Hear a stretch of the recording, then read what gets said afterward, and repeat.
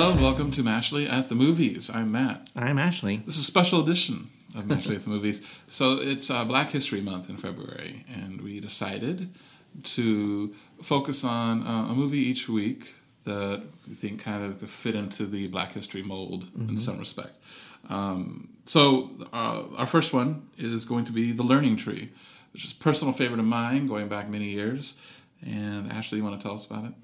Sure. So The Learning Tree was directed by Gordon Parks, who prior to directing this movie was a well-known photographer and writer. He wrote a kind of a semi-autobiography called The Learning Tree, I think, that's this movie is based on. And this was his directorial debut. He became, with this movie, one of the very first kind of mainstream black directors. And so it has a great deal of historical importance. And it tells a story, like I said, it's semi-autobiographical. He grew up in Kansas in the 1920s, and the movie is kind of a coming-of-age story about a young man who is kind of growing up in this small town, confronting racism, trying to find his way into adulthood. That's basically what it's about. Yeah. I love this movie. I hadn't seen it for many years until we watched it in order to prep for this podcast. But I first saw it back in my teens, early to mid-teens, or even maybe in my tweens. I don't know, but back then. And watched it with my friend Derek, who's African American, and I'm part black. And anyway, it moved me. And the movie's from 1969, and I think back in when I saw it in the late 80s or early 90s, it was shown on HBO or something. And there's just so much going on, and I mean that in a good way. And then it's a very rich and full movie. So the main character is Newt, who I think is sort of a stand-in for Gordon Parks, I think. But it's set in Southeast Kansas. Newt is 15 years old, and he's got a family, and they're all like a very loving family, even a bit of an extended family. So, he's got his mom and dad, and his mom is just great. I have to give a shout out to Estelle Evans, who I loved her in this role, as Sarah, his Newt's mother. And then he's got, I think, cousins, aunts, uncles, something like that. I mean, he's got a blind, is it uncle? I think so. Who gives a very good little speech at one point.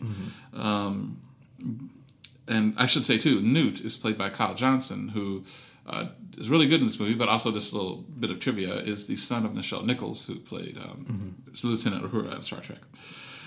And what I found interesting is, the portrayal of white people in this movie, because it is not, it's not a stereotype. I mean,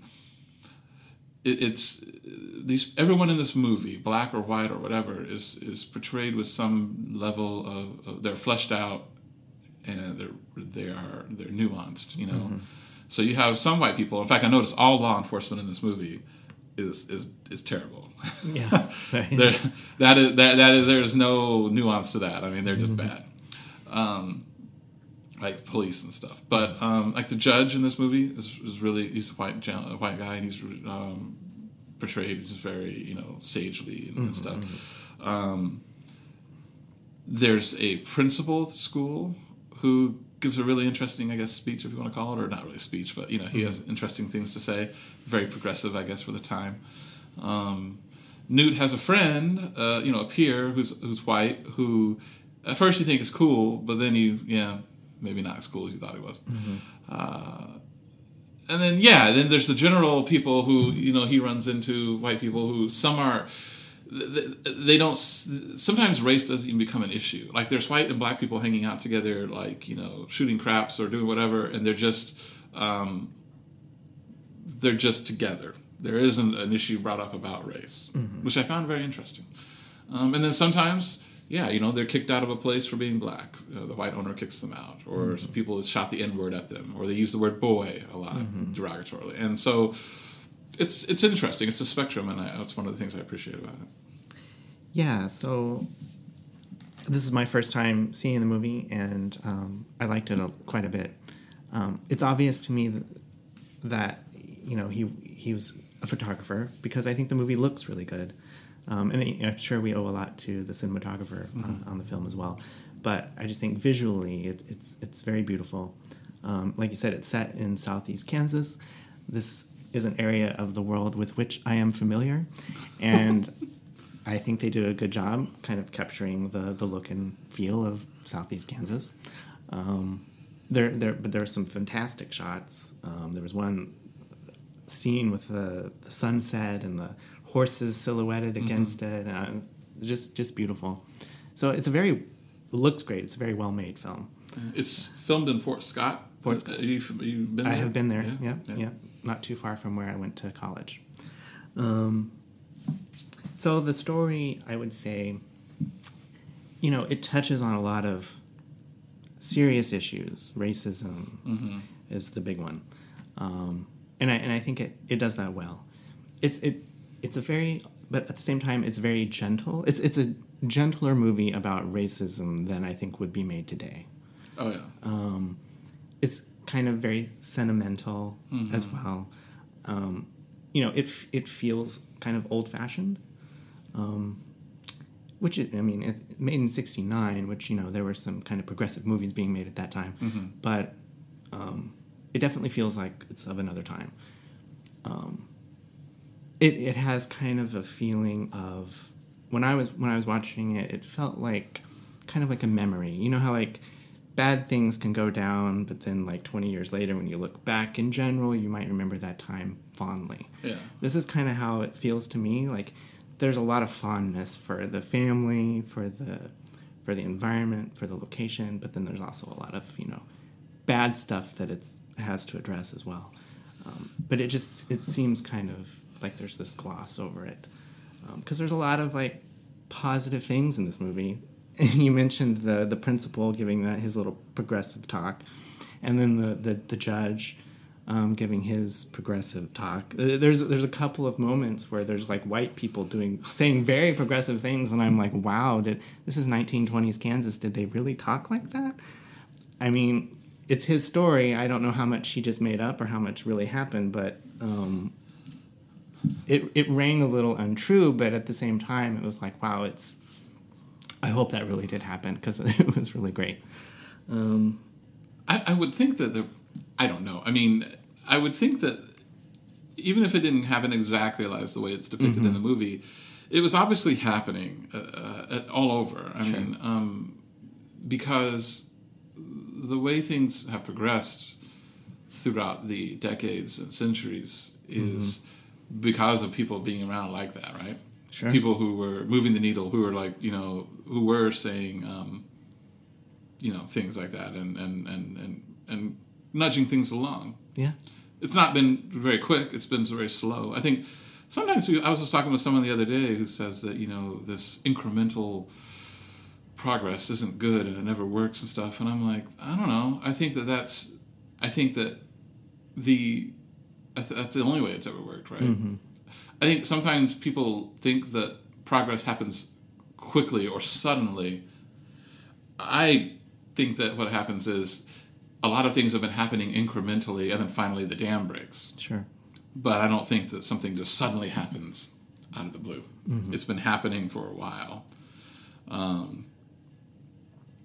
Something I will say, I just had to look this up because I thought that was correct. So another town that you are familiar with in southeast Kansas is Girard, which is, if you look at like Fort Scott and Girard on a map, they're very close. Yeah. So if you look in Wikipedia, which apparently has information to back it up here, it says in the first decades of the 20th century, Girard became a hub of socialist politics. So they had a socialist periodical published there called Appeal to Reason. And so yes. I don't know whether that bled over to Fort Scott or wherever, Gordon Parks was from actually in this area. But, that's something that this movie rang a bell for me there. Yeah. I want to talk about the depiction of African Americans in this film because it's interesting. They are sort of depicted across a wide social spectrum. So Newt and his family, they have a decentish house. I mean, it's not, I don't know if I'd even go as far as to call it middle class, but it's not a hovel or anything like that, right? Now, there's another character that's focused on quite a bit here named Marcus and his dad, Booker Savage. And they live in a shack, basically. So there's that, right? So you've got the Savages, and then you've got Newt and his family. The Savages being the last name of Marcus and his dad, Booker. So Marcus and Booker's house, and then you've got Newt and his family. And then there's another family that comes to town, and I don't remember their last name, but they're introduced in church, and then Newt ends up dating the girl. They're like particularly well-to-do. I mean, that is a very middle-class house that they live in. Yeah. Now, Newt's mom cleans the judge's house, and that is upper middle class, if you want to call it that, right? Or probably for the time, maybe even rich. Right. So but I found it interesting. I mean, and again, this is Gordon Parks's semi-autobiographical book/movie. I don't know if he would just lie or make things up. So this is from a man who grew up in 1920s Kansas, and this is apparently what the social spectrum was for African Americans at the time. I think that's fascinating, and I think that it's a perspective that we don't see portrayed very often. Yeah. And I think it's a good look in at kind of history there. Well, I thought that in the movie kind of makes a point about the fact that Marcus and his dad live in a particular way helps explain why Marcus is the way he is. Oh, yeah. And there's a scene where Newt's mother kind of appeals to the judge to, be a little lenient on Marcus because he didn't have a mother. His father is not the best role model, and they don't live in a nice house, and so there's very much this concept of how you're raised and what your situation is kind of revealing who you become or can become. So I found that very interesting that the movie takes that position. Yeah. So. And it's interesting, I agree totally with that you have Newt and Marcus, who are both African Americans, both living in southeast Kansas in the 1920s, but have very different lives. Yeah. And a lot of that, though, is down to their upbringing and their family. And there's a perpetuation here. I mean, I'm not sure how Newt's family got to where they were, but they got into a better position than Marcus's family. And I think this also goes to show, and I think what I was getting at earlier is one thing I like about this movie. It sort of shows that it's not one size fits all for African Americans, because I think sometimes even when Black people talk about Black people, they talk about it as like we're all just a monolith. We're all monolithic, and that we're all the same, and we all have this background, and we're all whatever. And I'm like, well, no, like, for example, just looking at this, something happened with Newt's family to where, they were doing better. Then there was something happened with that family that moved to town that they were doing even better. And then something happened with Marcus and his dad that did not work out well for them. And now, to be fair, I mean, they're all facing oppression to a certain point, right? But something I also find interesting with Marcus and his dad is his dad, Booker, is very he's not a good dad. I mean, that's kind of portrayed in this movie. Like when Marcus goes to prison for a little bit, or jail or whatever, Booker never comes to visit him. Right. And you can just tell, like, there's a tornado in the very first part of the movie, I think, and things are bad, and like Booker just doesn't let Marcus come in the house or something, and like just tosses him out. I mean, he also makes him dinner and doesn't understand, I guess, why Marcus seems a little like not into it, right? But anyway, there's interesting things going on there with, I guess I'll call it masculinity. That seems to be the buzzword these days. But Booker Savage is a man who has not learned how to be open about, to be gentle, to be kind, to be open about his feelings in a productive way. And it is filtered onto Marcus. I mean, on the one hand, you can tell Marcus doesn't like that, but he's also learned to be like that. He's very rough and very violent. And I think he's learned it directly from his dad. Yeah. Yeah. That's a very good point. I think part of it is the racism that he and his dad encountered during their lives. But you can't always just blame racism, because then you also have these other examples of, Newt and his family, whatever, who don't behave in that way. And so that's it kind of reminds me of sometimes this thing I hear people talk about where, it's not necessarily about the circumstances that you find yourself in, but how you decide to face those circumstances that defines who you are. Right. I was surprised to how much respect, I'll say, Newt's family had in the community. You mentioned the judge before. He listened when Newt's mother spoke to him, and she obviously meant something to him. We haven't mentioned an older couple in the movie who are farmers, I think, and they obviously have respect for Newt and his family, and they're very kind of accepting of them, and I don't know. I go into a movie like this, and I almost expect every white character to be evil, but there were some, as we mentioned before, there were some really good white characters in this movie, and some respect shown to the black families that I wasn't expecting. And that's what I kind of meant earlier, saying this is kind of a gentler film than I was expecting it to be. But perhaps a more honest film. I don't know. Well, film is a medium, and film is, I won't say this always, but there's sometimes an agenda to film making, right? And it can be good or bad. It can be an agenda you may agree with.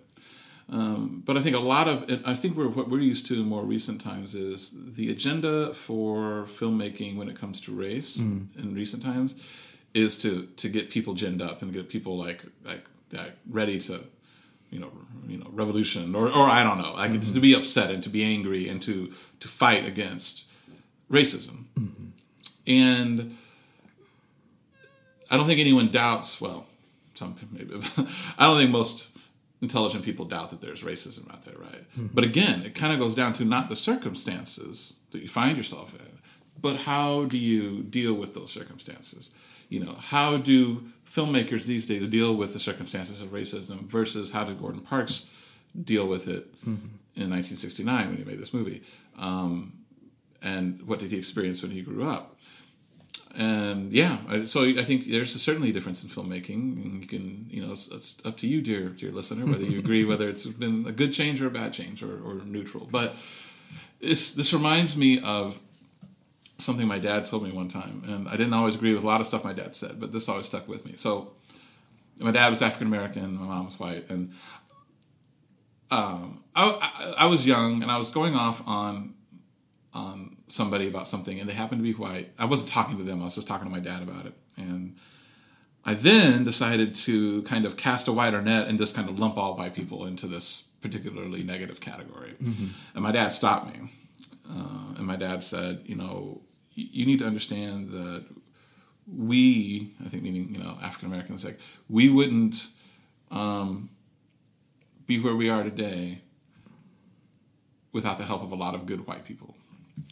And I always stuck with me, and it kind of jolted me out of my little rant. And that being said, my dad was also not one to shy away from, if he saw racism or if he saw white people not doing things very well, he would be the first one to comment on it as well. And I think that encapsulates this film in that this film has some good white people in it, right? But it also has some racist white people in it doing bad things. And it doesn't shy away from portraying either of those realities. Right. And that's one of the things I like about it. Yeah, me too. What do you give this out of 10? I'm going to give it an 8 out of 10. Yeah, I give it a 9. So our score is an 8.5. I'm sure it's on the tomato meter. You can look it up. So, thanks for listening. Yeah. Thanks.